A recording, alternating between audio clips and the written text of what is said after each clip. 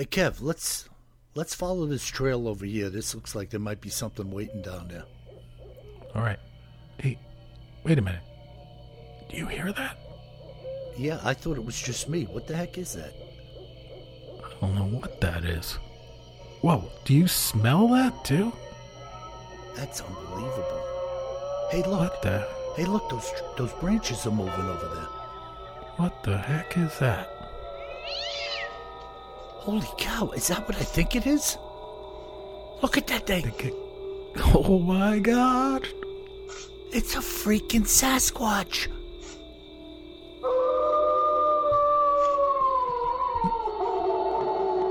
Welcome to the Bigfoot Terror in the Woods Sightings and Encounters podcast. I am your host, W.J. Sheehan, author of the series of books, Bigfoot Terror in the Woods Sightings and Encounters. 11 volumes in paperback and ebook format. 10 of them in Audible format. All available at Amazon, Audible, and iTunes as well for the audiobooks. I don't really know anybody that's buying the audiobooks on iTunes, but they're available there should you need them. Hey, if you want them, they're there. They're there. Yeah. And may I introduce you to my brother and co-host, KJ Sheehan. Kev, how are you? I'm doing all right. How about you, Bill? Good, Kev. You know, I got a little bone to pick with one of our listeners. If you Oh, no. Oh, yeah, no. Yeah. Don't mention them by name. Well, sometimes it happens, Kev, and as a New Yorker, I got to defend my turf. You sure you shouldn't forget about it? Nah, I'm not forgetting about nothing.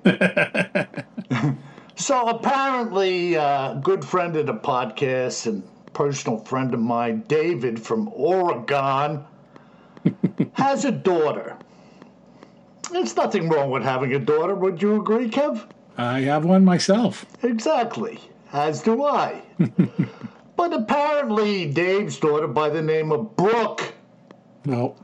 has a problem with my speaking. Yeah. In fact, she told Daddy-O Dave that she found Kevin's voice to be rather pleasant, while Bill's was a little bit wonky.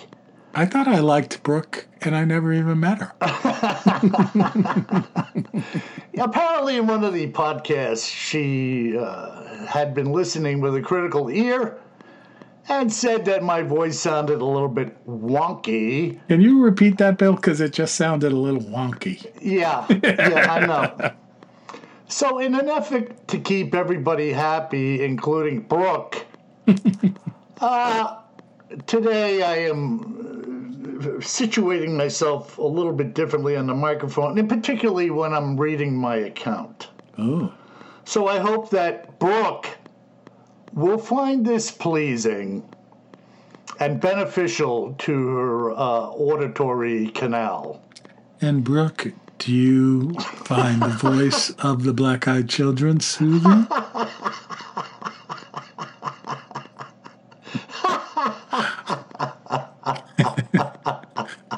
And do you have a Ring camera by any chance at your front door? Yeah. Maybe we could borrow your phone. Maybe we could borrow you. Just for a few minutes. We just want to use your phone. Yeah, Bill, I was out in western North Kakalaki this weekend, North Carolina, and went out there to do some skiing. I actually wasn't skiing because I'm still getting over that pinched nerve in my neck, and my doctor said, you can do just about anything right now except anything that involves a collision or falling. I was like, oh, okay, snowboarding would involve collisions and falling. Yeah, forget about that. But my bride was skiing away out there, and we were really close to Valley Crucis, which is, one of the areas out there where there's a lot of Bigfoot sightings. Uh-huh. So while I wasn't snowboarding, I was trying to keep a keen eye for any type of hairy creature, but didn't see anything. Right, just hairy woman on the snowboard next to you. I did see someone in an inflatable pig costume on a snowboard, which was definitely pretty worthwhile. Well, you're assuming it was a costume. It's very large and pink. I think it was a costume. Kev, there's nothing like a pink pig with a goatee. Yeah, and my bride said she saw someone in an inflatable velociraptor costume as well on the slopes. Unbelievable. It's good stuff. Unbelievable. Can't go wrong. I got to get a Bigfoot costume and go snowboarding in that next time. But as long as no one shoots me or anything. Well, that type of costume would be good on sped up film with the Benny Hill song in the background. Remember that?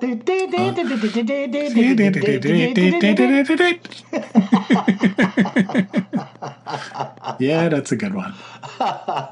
Well, so what did you come up with over there? Are we going to discuss something? No, we're not going to discuss anything from there. Okay. But we're going to maybe, because we have Ash Wednesday coming up and Fat Tuesday coming up the day before, we're going to go down to not the home of Mardi Gras, because I learned that Biloxi, Mississippi is actually more the home of Mardi Gras than New Orleans, but we're going to go down to New Orleans. Okay. Yeah. We're going into the swamps? Not the swamps, but into the city that's below water, I guess you could say. The actual city. Okay. And we're going to go back to 1932 in the Big Easy of New Orleans. All right. And we're going to talk about two brothers called the Carter brothers. Okay. All right. Have you heard of these cats? No. WJ and KJ Carter? Nope. Oh. And not Jimmy and Billy Carter either. Peanut farmers. Not the peanut farmers and the beer maker. But this is, the story goes that it's the forgotten history of two New Orleans vampires. Oh, boy. So get the creep on for a few minutes here. So, folks, if you have little ones listening, it's up to you whether you want to tuck them in or not. Yeah. Well, why not scare the bejeebers out of them and let them listen? Again. So the year was 1932, and a young girl stormed down Royal Street in New Orleans. She was panicked, and her stride was only intercepted by a diligent police officer. Her story sounded a bit far-fetched. She said that she was tied up by two brothers, and she was tied up along with several other female victims and held captive so that the brothers could drink their blood. Afraid so. You know what just came to my mind, Kev? Untie someone in your basement? No. No. I just saw Darren McGavin walking into the upstairs room in that house in the movie The Night Stalker. Oh. When that lady was tied by her wrists and her feet to the bed and the bandage was on her neck. Oh. Do you remember that? I do. And it was that was just so creepy. That was the absolute creepiest thing. I mean, that took Dracula, to a new level. And I think I've talked about it on this podcast. I don't know, Bill, if you ever read the original Dracula book. Nosferatu. Oh, yeah, but by Bram Stoker. Yeah, good old Bram. 1920s or so. Have you read that? I have not. Oh, man. It is the creep fest. Yeah. And, folks, you want to get the creep on, I think you can download it for free on your Kindle or on your computer with the Kindle app because it's out of copyright, right? It's so old. Right. And I downloaded it when I first got a Kindle many years ago. I'm going to go on a little tangent here, but it's a vampire tangent, so it's related. And at that time, I was traveling a lot around Europe, as you know, Bill. Not that I'm not traveling around there now, but then I was like crazy all over the place. And I'm reading this book, this free download of Bram Stoker's Dracula. And I never read it before. You know, I've seen the movie, stuff like that. Saw the play on Broadway way back when with Raul Julia. And, you know, the stuff is scary, but not really like spine-tingling horror. Yeah. The book is spine-tingling horror. Yeah. And I'm reading this book while I'm traveling. I'm traveling by myself, and I'm in Budapest. Perfect. Yeah. And Budapest is right across the Danube River from Romania. And right up the hillside in Romania is Transylvania. It's a real place. Yes. Yeah, and the legend of Count Dracula is based on some fact. Yeah. And Vlad the Impaler, it's based on. And I'm sitting there and I'm reading this book by myself, having a cup of coffee, getting ready for my meeting the next day. And I have chills. And this guy, I'm supposed to meet this guy who's one of our partner resellers at the time. And he's like, let's meet for a drink, you know, at this place, this basement bar in Budapest. I'm like, oh, okay, fine. And I go and I'm like, hey, cool, where do you live? And he's like, oh, I live across the river in Romania. And I was like, oh. Do you? And he looks a little bit like a grown-up Eddie Munster, full disclosure. This is a true story, absolutely true story, too, by the way. And I'm like, oh, where do you live in Romania? And I'm thinking he's going to say, like, the capital city or something like that. And he's like, oh, no, well, I actually live in Transylvania.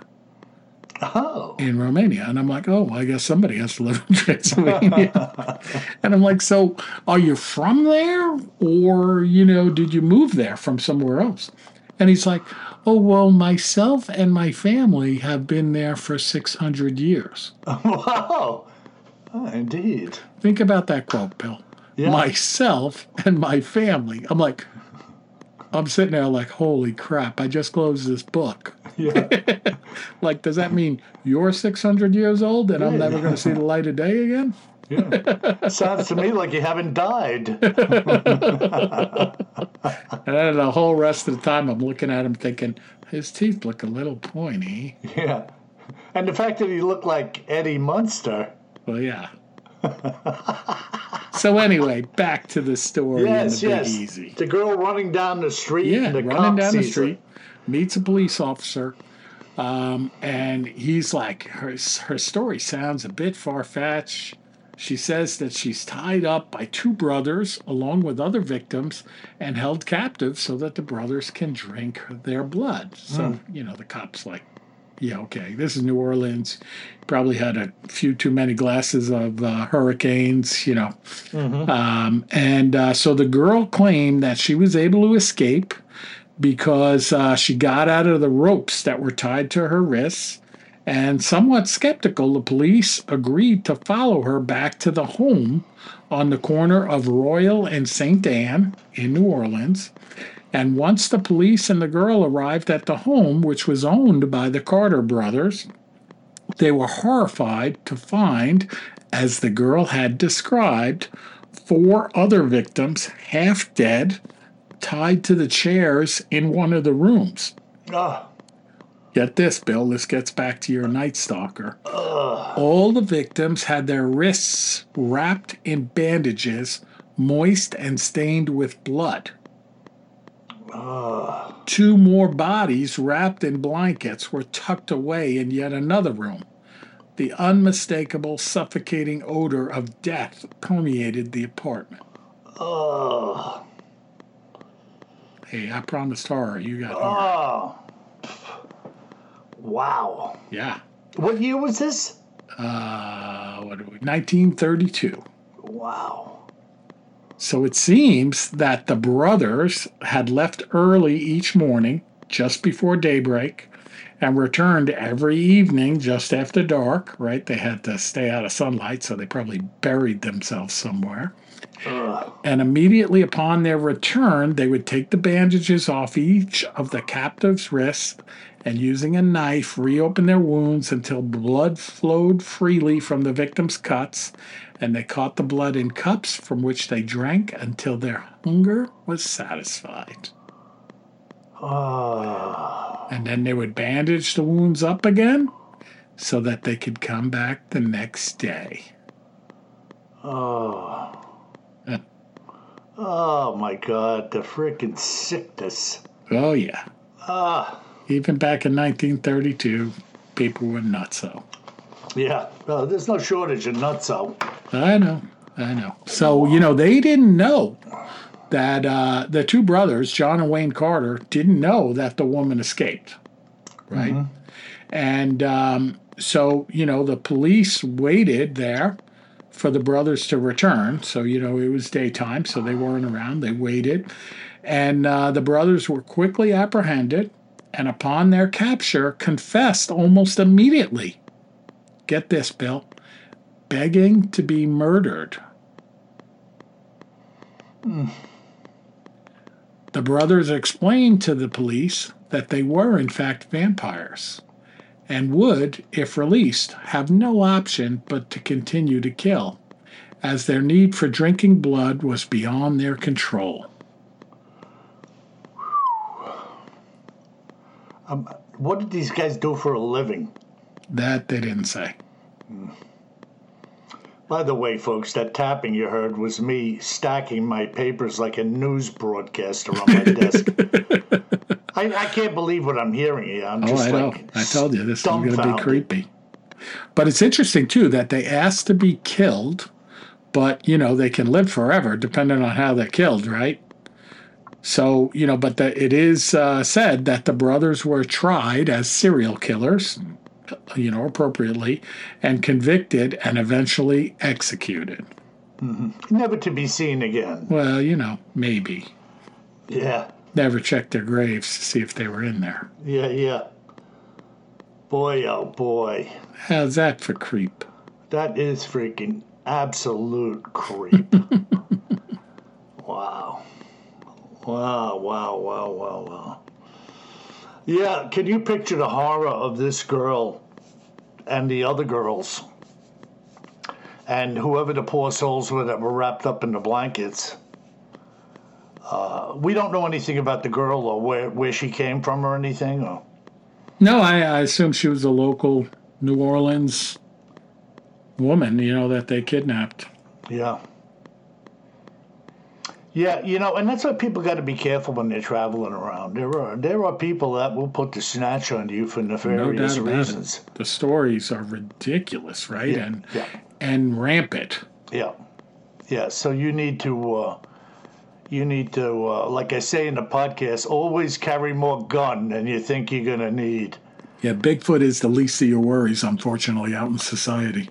Yeah, I want to just tell you something, and then I'll move away from it quickly. I was interviewing a search and rescue fellow. Jason, if you're listening, good to talk to you. Washington State Search and Rescue. And during our interview, I said to him, you guys carry guns with you, right? And he said, not exactly. Apparently, the state told them they could carry a gun in their car, but when they're doing the missions, they can't carry it with them. Isn't that nice? Oh, I forgot I had this holstered to my hip. Yeah, let me take it off as I enter the woods into danger, and I'll leave it in my glove box. This stuff is just nuts. Yeah. Absolutely nuts. But, wow, Kev, is that it? That's it, man. Well, I'll tell you, that's enough. Big easy. That's enough. I don't know if I could take much more of that. Wow. Well, let me introduce you to the beginnings of what it is I'm doing here, and Kevin is now doing with me. My initial query into sourcing these accounts that you hear had invited fishermen, hunters, hikers, all kinds of people to contact me. And I was looking for, obviously, those who had either seen a Bigfoot or had believed to have found evidence of the beast's existence. And the variety, as all of you know who listen to us or have read the books, of those who have contacted me is literally unending. Many of the people that have been interviewed did not really fit the bill, so to speak, the description of my initial request, but nevertheless they felt necessary to contact me. And I had always asked the people to give me as much detail surrounding the happenings that they could muster up, and I asked all of those that I interview, even to this day, to recount as much as possible in reference to the details. Now, this fella's name was Peter. Well, let's just call him Peter without me spending too much. Peter Edwards. And this is what he had to say relative to his life in Alaska.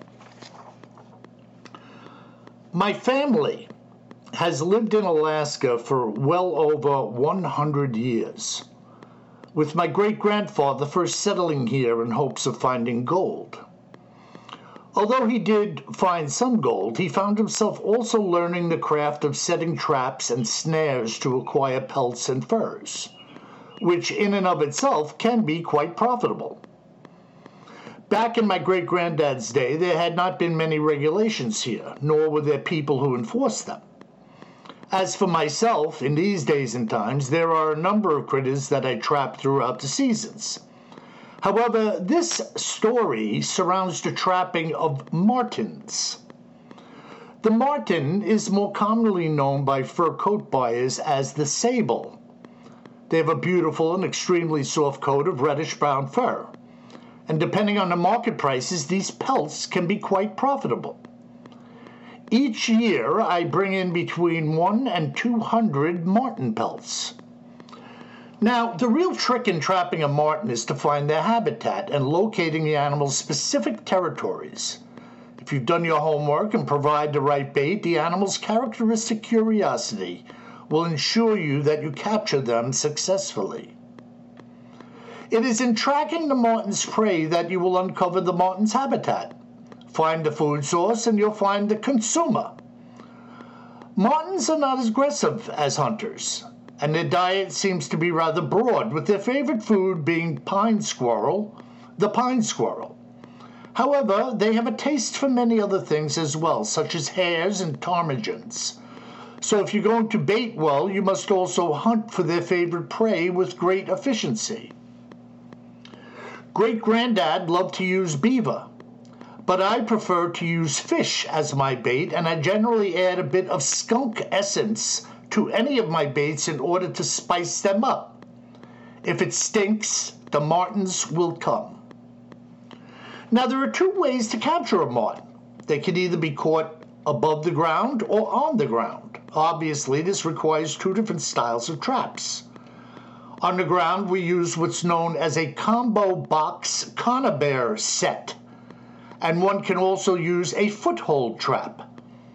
But the modern conibear works quite well. Off the ground, I use a leaning pole set, which requires a nice stiff branch in order to set it up properly. On some of my traps, I hang the shiny lid of a tin can, which is a trick that my granddad had passed on to me. The martens are inquisitive, and the sunlight or moonlight reflecting off of these lids seems to draw them in. On some of my traps, I already read that. One of my choice areas to trap is Granite Creek, and more often than not, I will set my trap string over quite a long distance. Trapping is not a business for the weak, and depending on the population density in different regions, you may be fortunate to catch a marten or two for every mile or so of trap line that you set. You could do the math, Bill, relative to the amount of effort and hiking involved in setting one's trap line, all being done on difficult terrain to navigate on foot. I'm setting the stage here, folks, with Peter's infinite knowledge of this trapping to bring you to an end result which is quite spectacular. My routine is to put out a set of about 10 traps. The location of these placements is based on several factors, including locating tracks and finding the food sources, with the presence of vegetation also being a must. My most productive traps are often located near the zones where the swamp meets timber or where a river meets the timber line. I also keep a detailed log as to the whereabouts of my traps and what was taken from each one year to year. What I sent to you, Bill, was a copy of such a log before we met. Now, I have to interject here for a minute, folks. The detail in Peter's log was incredible. And it was from this very log that the details and findings which you will soon hear were taken. Now let's return to Peter's account. On this day, I had gone about setting my line in the usual fashion, and later on in the week, I returned to check the traps. Everything was fine, until I got to the ones located by the timber line. This area has some low-lying hills that run right up to the timber, as well as a fair amount of varied and well-dispersed vegetation. I had seen a large population of hares and pine squirrels working in this area, and I had actually set 3 traps in a 1-mile span because it looked so promising, even though 1 trap per mile tends to be typical for me. When I came upon the first pole set, it was ripped apart and the trap had been sprung, which is very hard to do without the strength and dexterity of human hands. There was blood on the trap, so I could tell that a marten had been caught in it at some point, and something or someone had stolen my marten. This got me aggravated because men can and do often rip off other trappers. When I approached the second trap, I was shocked to see that the same thing had occurred. If I hadn't been mad before, I was certainly mad now. Proceeding onward, the rest of the traps had not been tampered with, and I actually had done quite well despite of this apparent interference. With all of the traps reset and baited, I finished my loop and left. The next time I came back to check them, I was met with the grim realization that all of my timberline traps had been opened, each one of the traps having caught a marten, and all of the martens having been stolen. Now, 3 out of 3 traps having caught something is damn near impossible, but 3 out of 3 traps being found open and the catch removed is beyond impossible. It wasn't until I had made it all the way down by the marsh's edge that I began to realize what was going on. The marsh trap was set inside of a soft area, and the marten had also been stolen from it.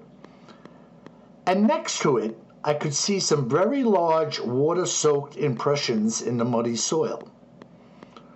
Now, there was no way of telling what types of tracks these were, since the depressions were so soggy and indistinct. So I guessed it was a bear. I had never experienced such a thing before. The only thing I had ever seen was some evidence of a lynx or a fox tearing at the flesh of a marten while it was snared in a trap. But I had never come across open traps and the prey completely removed from them. This was most unusual, so I decided that I was going to place 2 bear traps near the marten traps. I would conceal them totally and post them into the earth to secure them. These bear traps would require a considerable weight to trigger them. And if there was a bear coming to my traps, I would get it. The first time back through my set, with the added bear traps in place, nothing was awry, and I had gotten 4 martens. So I reset and baited everything in the same way I had always done.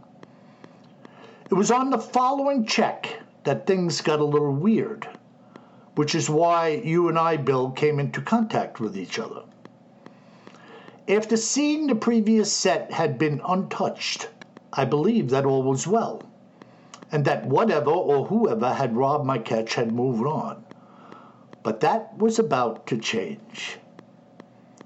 When I reached the second bear trap, my set was destroyed, and the bear trap was not only sprung, but it was empty. It had been jammed into the ground some 5 or 6 inches deep, which is not an easy thing to do with a wide steel object that weighed north of 40 pounds. I examined it and saw some blood, indicating that something had gotten caught by it and had escaped. That, in and of itself, was beyond belief. I started to look around for further evidence, and my eye caught something lying about 3 feet from where the trap had been set. At first, I thought it was a bloody portion of a large furry paw, which had been sheared off in the bear trap, but upon closer inspection, it was not a paw at all. It was a hair-covered segment of a large human-like foot. It appeared to be the front half of the foot and featured 4 very large, very wide toes. I flipped it over with a stick and saw that the sole was flat and leathery. But here's the really odd thing. It had no claws, just thick, nasty-looking nails. Each of the toes was between 2.5 and 3 inches wide, very thick and about 3 inches long. I knew it wasn't a bear's foot, and it certainly hadn't come from a human. It had to belong to a Sasquatch. I set about to do a little tracking. There was still some snow around under the trees here and there, but most of the area was completely devoid of snow. I followed the trail of blood, which brought me into the timber, and there was still some patches of snow there where I could see large footprints. One print was from the bloodied, chopped-off foot. The other print appeared as normal. I could see the other undamaged foot was about 22 or so inches long and maybe 10 wide. This thing must have been in incredible pain and limping badly when it left the site. And who knows where it was going and if it would be able to survive an infection or anything else that would occur from such a wound. I dared not follow any further in pursuit of a wounded monster. And I never set any traps in that area again. There you have it. Wow. So this Bigfoot lost you think it's a foot or a hand or? The front portion of one of its feet in the bear trap. Ooh. Instead of getting it around the ankle or whatever they do. Probably because it's too big. I don't know. It caught the foot and sheared it. Or it was so badly damaged that the Bigfoot was able to pull the trap open and maybe even yanked what was left of his foot off and just left it there. Freaking unbelievable, huh? Crazy. Fur trappers. Dudes that are out there. 4th generation fur trapper from Alaska. I wonder what great-granddad and granddad had seen. A lot. Alaska. I mean, You know what I mean? the Kev? final frontier. Yeah, what did And I don't mean guys, Star Trek-wise. Yeah, what did these guys encounter during their lives fur trapping and gold mining up there when there was like nobody around? Jeez, it's hard to believe, man, the lives that some people choose, Crazy. Maybe they don't choose. Maybe you don't know any better. You just stay where you are. You figure, this is my lot in life. True. But Who knows? Bizarre, huh? Trapping martens, the conibear trap, the pole trap, tin can lids to reflect light off of them. I mean, it's bizarre. But this is their deal. You know, you and I aren't thinking about this kind of stuff, you know? No. Ground traps, off the ground traps, baiting them with fish and skunk essence. And, you know, what the heck? No. Yeah. And he said his grandfather used to bait him with beaver. So I guess he'd catch beaver, skin them, chop the beaver up, use the beaver for bait to trap martens. So it was like a continual cycle of life there, you know, or death. Using one to catch another, to catch another, to catch another, you know. Wasting nothing. Incredible, huh? Unbelievable. So there you have it, my friends. Little fur trapper evidence and vampires sucking blood out of women's wrists in Louisiana. By the way, folks, if you're new to the podcast, and we know there's always new people, our first segment is called Cryptids in the News and Other Oddities, where KJ does an excellent job of bringing some odd and unusual things to the table, and occasionally Bigfoot related. And occasionally we get the creep on. By the way, Kev, did you catch that video taken through that spotting scope? Oh, we're actually going to talk about that in listener mail. Okay, yeah, listen, I'm going to save it then, man. That was incredible footage. Yeah. All right, go ahead. Let's go on with our listener mail then, Kev. All right, well, let's go. Well, the first one is a quick one from Barb from Western Pennsylvania. And she says, Bill, I heard you on Coast to Coast. Great episode. Was sitting on the edge of my seat even in the middle of the night. Greetings to you both. Listen to your podcast and love it. Barb. Fantastic. Thanks for listening, Barb. Yeah, that was a lot of fun. Excuse me. I've been on Coast a few times, and I always enjoy it. You know, anytime you can get out there and talk to Hairy Man, count me in. So glad what do you guys talk about? Just a bunch of different encounters woven in? Well, you know, Richard Sirrett, he particularly likes the ones that introduce the nasty side of the Hairy Man. Mm. And, of course, my consensus is that there is no nice side to the Hairy Man. And you know, I always say this, Kev, if you meet Bigfoot and go home, you've had a really good day. You've had a good day, yeah. So I don't think the nasty side is a game changer with Bigfoot. I think they are inherently like a cougar or any other critter that could just turn on you in a heartbeat and you're in harm's way. Mm. So, you know, that's my opinion and I'm sticking to it. And with that, we're actually going to go to an email related to that, okay? Okay. So this comes in from Eric. And the subject is, they are evil and they hate us. So where do you think we're going? They're evil and they hate us? He says, I've been a dedicated listener for nearly 2 years now, and I love the show. My interest in Bigfoot was sparked by shows like In Search Of with Leonard Nimoy. And by the way, Eric, me too. That's my earliest memory of Bigfoot is watching In Search Of, which at the time was in the movie theaters as like a lead-in to a movie. Of course, this is like 105 years ago. And then he says also Unsolved Mysteries in the 1980s. And it has continued to grow with the array of great TV shows and podcasts that followed.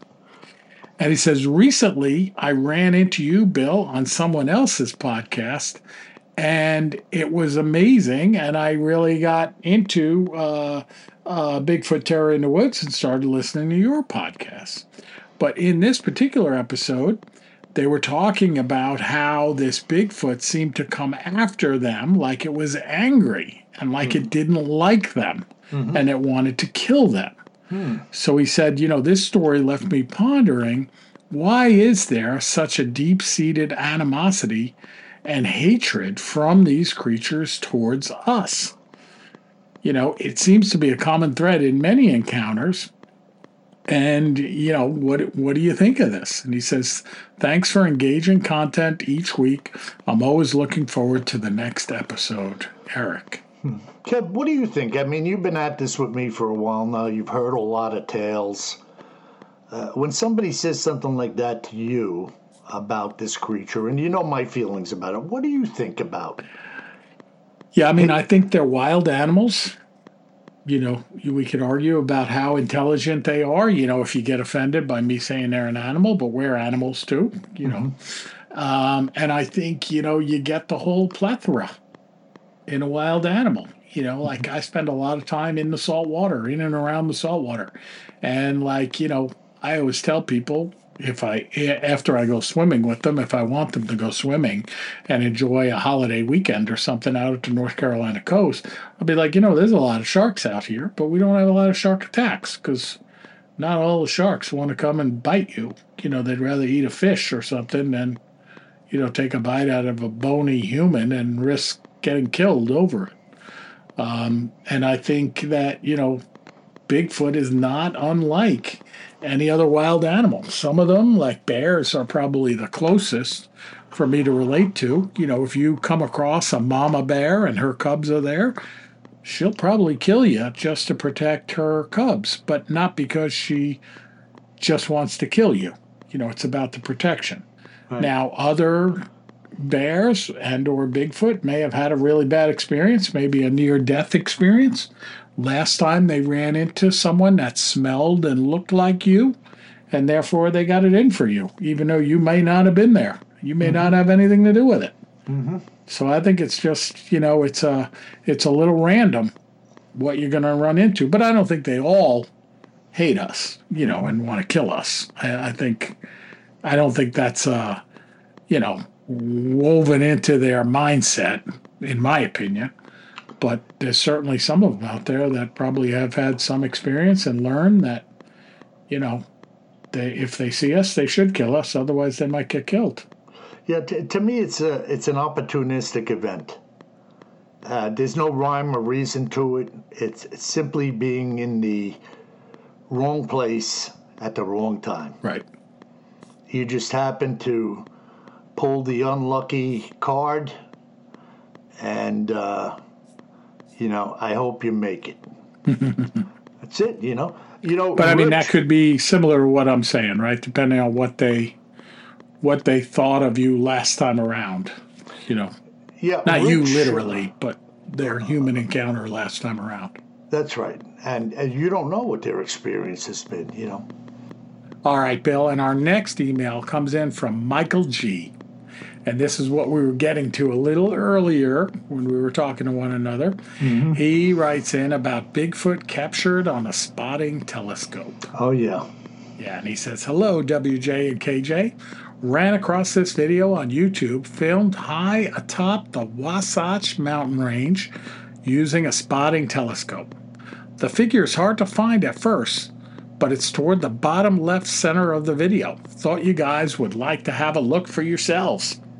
As you always say, if you see something, say something. Mm-hmm. Been listening to your podcast since the giddy up. Oh, yeah. Great shows as always. And he sends us the link to the YouTube, which I'll put up on our website, Bigfoot Terror in the Woods, podcast 235. So what do you think of that, Bill? It's like a snow-covered mountain range in the Wasatch and something moving along pretty quickly from left to right on this steep, snow-covered, it looks like a super steep ledge. Right, yeah, you can see initially that it makes its way up to what looks like, to my eye, like just a little outcropping covered in snow, and it stops briefly. Yep. And then it gets its giddy up on and just goes non-stop up this slope, an incredible distance at very good speed. I mean, no human being under any circumstances is covering that ground without stopping and huffing and puffing, and certainly not that quickly. No, crazy. I mean, you couldn't stage it. You just couldn't stage it. No guy in a suit. That thing must have covered, what do you think, Kev? It had to cover like 3/4 of a mile or something. It was definitely moving along and moving up on this crazy snow-covered ridge. Right, and that was a steep incline. You could tell just looking at it. Yeah, no, super steep. And just like above the tree line or with a couple of treetops, just the treetops, a big evergreen sticking up over the snow. Yeah, I mean, jeez. Yeah. Now, when folks say, in this day and age with all the cameras, where are the pictures?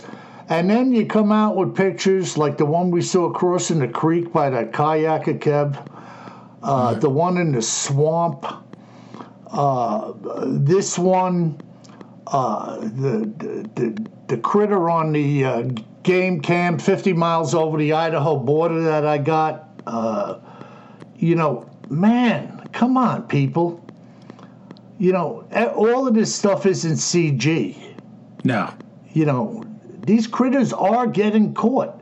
And as a matter of fact, not just Bigfoot, Rich, retired logger in Washington State, a friend of mine, a friend of the podcast for many years, he just sent me yesterday 2 pictures he picked up on his game camera in Idaho. And it shows this big cougar. Oh, yeah. Prancing around, looking around. You could see him. The camera caught him twice. I mean, I don't know what the weight of this cat is. I mean, it's hard to tell on a little game trail camera, but he looks to be at least 150 pounds. I was going to say, they're between 150 and 200 pounds. Yeah, it's I've seen them when I lived out in Washington State, and they are, like, fierce. Yeah, and this ain't no little pussycat, So when you're talking about what's around out there and what you can catch on film, you never know what you're going to get, man. Yeah. So, I don't even know when good, reliable trail cameras came into vogue. Some hunters out there may be able to tell us, but... yeah, I mean, I'd say off the top of my head, 10 years or so, but good I don't ones. know. But you still got to put them out there, Bill, and they got to be in the spot where the critter's walking by. That's right. So these are things are used by diligent folks. Whether you're just a hiker and very inquisitive, you're a hunter and you're looking for your next 8-pointer. Yep. People are out there doing the legwork, and then you have people who are criticizing what they're doing. So I'm not going to be 100%. The one. I'm not going to be the critic. Nope.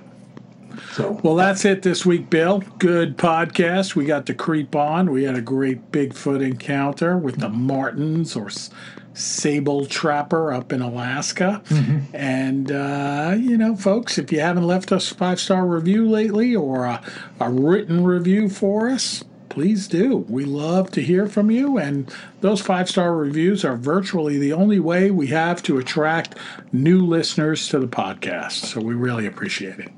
Yeah, and Kev, as you know, I had dinner tonight with Sue and Eddie and little Eddie. And Sue says, I've been listening to your podcast. So, Sue, hello to you. And glad to have you on board with our Bigfoot Terror in the Woods podcast. And by the way, folks, if you should be out wandering around in southeastern Alaska, western North Carolina, or anywhere else for that matter, you best remember one thing, my friends. Always carry more gun than you think you're going to need. Sleep tight.